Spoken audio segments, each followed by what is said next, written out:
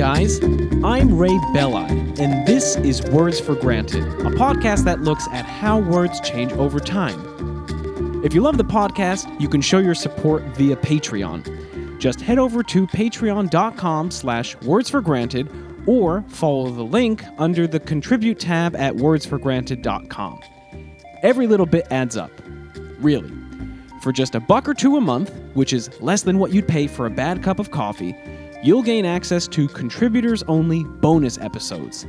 The latest contributors-only bonus episode explores why certain animal words, such as deer, sheep, and fish, are the same in both their singular and plural forms.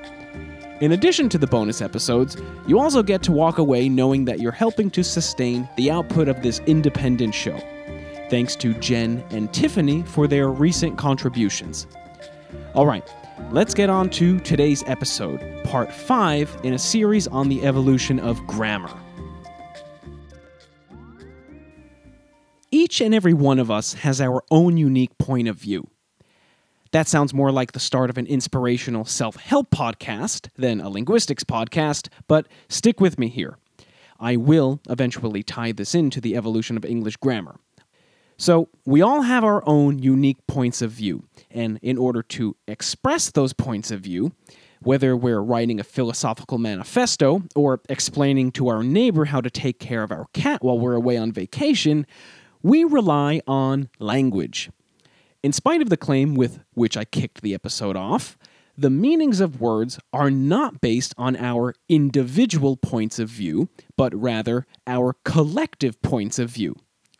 Let me elaborate on exactly what I mean by that. I hate onions, but there's nothing about the word onion that expresses my personal and subjective dislike toward them.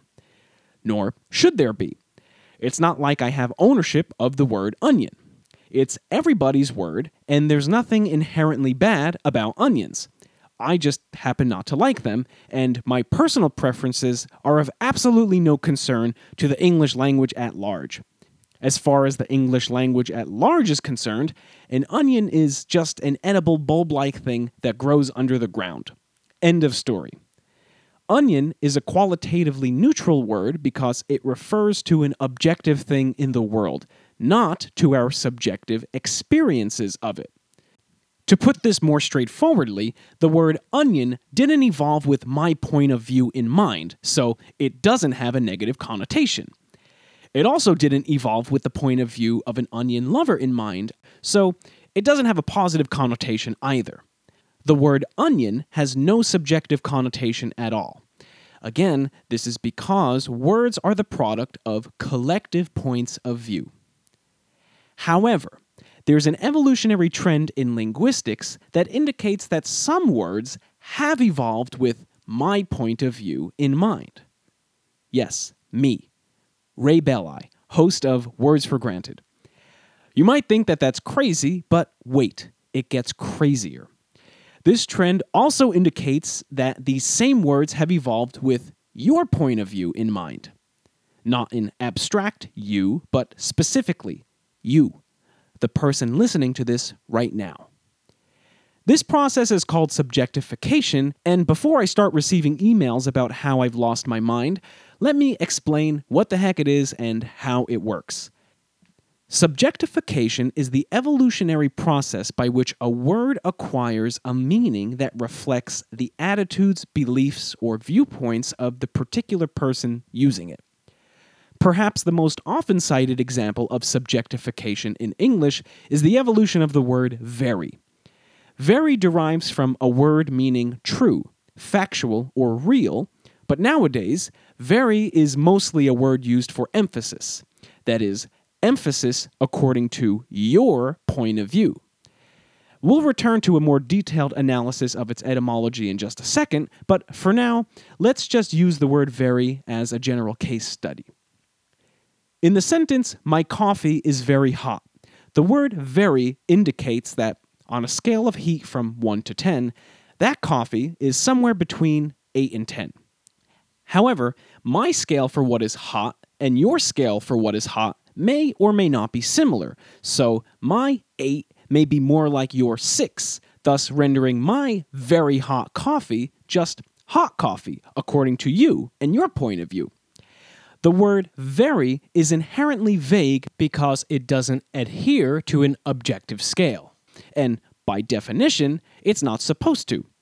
Semantically, the very purpose of very is to emphasize the subjective point of view of whoever speaks it. Grammatically, these kinds of words used for emphasis are classified as intensifiers. I would argue that very is not only a product of subjectification, but also of grammaticalization. Grammaticalization is defined as the process by which words representing objects or actions evolve into grammatical markers. Intensifiers aren't strict grammatical markers in the same sense that prefixes and suffixes are, but they are in fact the only grammatical option we have for succinctly emphasizing a particular word without having to further elaborate on it. Other languages have different ways of going about this. For instance, many North Indian languages will repeat a word twice for emphasis, connecting the two with a dash when written down.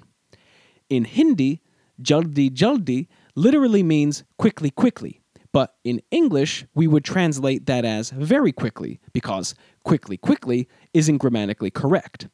We have some instances of idiomatic emphatic repetition in English, such as again and over, but in general, emphatic duplication is not a legitimate aspect of our grammar. Languages such as Tagalog, Turkish, and Persian, among others, also have this convention of emphatic reduplication. That was a bit of a digression, but hopefully looking at just one of the ways that some non-English languages express subjective emphasis without using intensifiers helps put the uniquely grammatical function of intensifiers into better perspective. Now, if very had always been an intensifier over the course of its entire existence, its status as an intensifier wouldn't be that interesting. But like I already said, this isn't the case. Very ultimately derives from the Latin word verus, which meant true, real, or actual. Verus passed into French as verae, which also meant true, real, or actual, and verae passed into English as verae, which, yes, also originally meant true, real, or actual. This sense of the word is still preserved in the cognate verify, which means to check if something is true. This meaning of true has also survived in the word very itself, but in a small way. In the sentence, I'm going to build a house with my very hands, very is not being used for subjective emphasis, a la, my coffee is very hot. My very hands means my actual hands. It's kind of being used for emphasis, but it's emphasizing the objective actuality of my hands. I said that this sense has survived in a small way because this usage, although certainly still around, isn't exactly common, and it's often used for an overly dramatic effect. Given the truth-oriented semantic history of the word very, its current role as a part of speech used to emphasize the subjectivity of the speaker using it is a bit ironic. Ironic or inevitable? As it turns out, very is not the only English word with a truth-oriented semantic history whose meaning has been subjectified over time. The word real, which is probably the most basic word used to refer to something that is objectively true, leads a double life as a subjective intensifier as well, especially in the United States. The sentence, my coffee is real hot, is an even more colloquial way of saying, my coffee is very hot. Like very, real implies somewhere between 8 and 10 on that heat scale, according to me, yet that heat scale is not real to anyone that doesn't live inside of my head. While the usage of real as an intensifier isn't universally accepted, the usage of the word really as an intensifier is certainly undisputed. In fact, really, which is just the adjectival form of real, is almost exclusively used as an intensifier. When I say my coffee is really hot, I'm using really to, yet again, express that range between 8 and 10 on my heat scale. I'm not using it to say, yes, the hotness of my coffee is real, as opposed to not real. really could be used in this way, but this usage usually requires a bit of context, such as a third party doubting that my coffee is indeed hot. For example, if you said, "I don't believe that your coffee is hot," and I replied, "No, it really is," in this context, really is objectively referring to what is real as opposed to what is not real. If you're wondering about the etymology of real, it comes from the Latin word res, which means thing. It passed into English via the French word réel, which also meant thing. Even though very and really have been used as intensifiers since the 15th and 17th centuries respectively, the grammaticalization of intensifiers via subjectification is by no means a thing of the past. There's a modern English word that's often used as an intensifier, whose subjectification is the source of some controversy. If you read the full title of this episode, you probably already know that the word I'm talking about is literally. People literally use literally to describe literally anything, even if it's not literally true.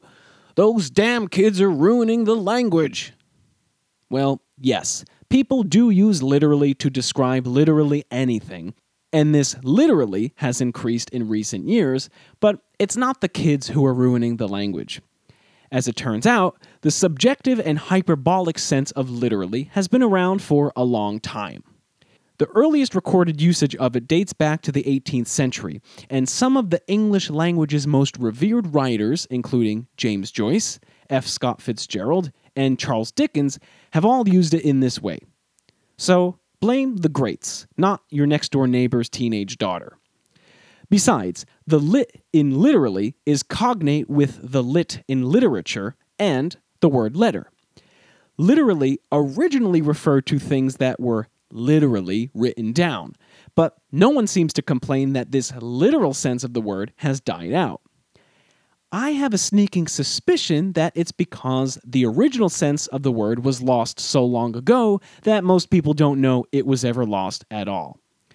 Language changes, and it's okay. That's what this whole podcast is about.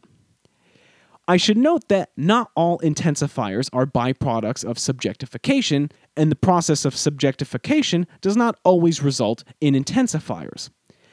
The main focus of this episode has been on the grammatical category of subjectified intensifiers because this episode is technically part of the grammar mini-series that I'm doing, but for the sake of a fuller understanding of the process of subjectification, let's look at an example that doesn't involve an intensifier. How about the word evidently? Evidently literally means according to evidence, and historically it was used in this very strict sense. But in the 20th century, it began being used as a word to confirm one's biases without necessarily citing evidence. A similar evolution has taken place in the word apparently. Apparently originally meant clearly or visibly, a meaning still relevant to its cognate appear, but now apparently just means seemingly. Just because something seems a certain way to the subjective point of view of a particular individual doesn't mean that that thing is clear or visible to anyone else. Hence, the subjectification of the word. I'm certainly guilty of using this one a lot. Hopefully, these real-world examples have helped you understand the basic premise of subjectification and how it works. For the rest of this episode, I want to talk about this phenomenon in a broad sense. In the field of linguistics, subjectification is a noteworthy process because it is not unique to English. It happens in unrelated languages around the world. The bottom line is that we're all just a bunch of egomaniacs and we're inclined to make everything about ourselves. Just kidding. Sort of. From a cognitive linguistic perspective, this is actually what subjectification implies. Subjectification is also noteworthy because it's unidirectional. In other words, over time, words become more subjective, but they don't become more objective. Linguistic subjectification is a one-way street, which explains why there isn't a related phenomenon called objectification. In spite of this, I can think of at least one English word that has driven the opposite direction down this one-way street. That word is gay. Gay originally meant happy, which, of course, is a subjective state experienced differently by different people, yet it evolved to mean homosexual, which is an objective description of someone with a sexual preference for the same sex.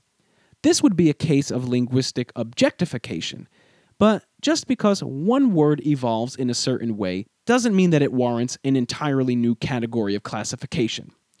Like I said, this example is just one exception amidst a well-documented trend. When linguistic subjectification was first being studied in the 1990s, mainly by British linguist Elizabeth Traugott, its universality across languages and unidirectionality were seen as a major breakthrough in the study of semantic change. You see, prior to this point, semantic change wasn't considered a scientific study by linguists because it lacked regularity. But with these discoveries, some scientifically predictable claims could be made about the semantic evolution of words. If you're a longtime listener of this show, you know that semantic change can indeed be an anything-goes kind of affair. But amidst this free-for-all, subjectification at least can tell us the likely direction the free-for-all is moving in. This episode just scratches the surface of subjectification. For those who would like to read more about this topic, I've posted a few links to academic papers in the show notes and on my website. Usually, I don't recommend further reading on this podcast, mostly because I literally tell you everything I find over the course of my research. You see what I did there? Literally? But this time around, the deeper aspects of the topic of subjectification are just not user-friendly. It's frankly PhD-level stuff that assumes a working knowledge of formal linguistics study, particularly the study of cognitive linguistics. But for those of you who want to take a crack at it, by all means, follow those links, and you can email me at wordsforgranted@gmail.com with any questions. Alright, that's it for this one, guys.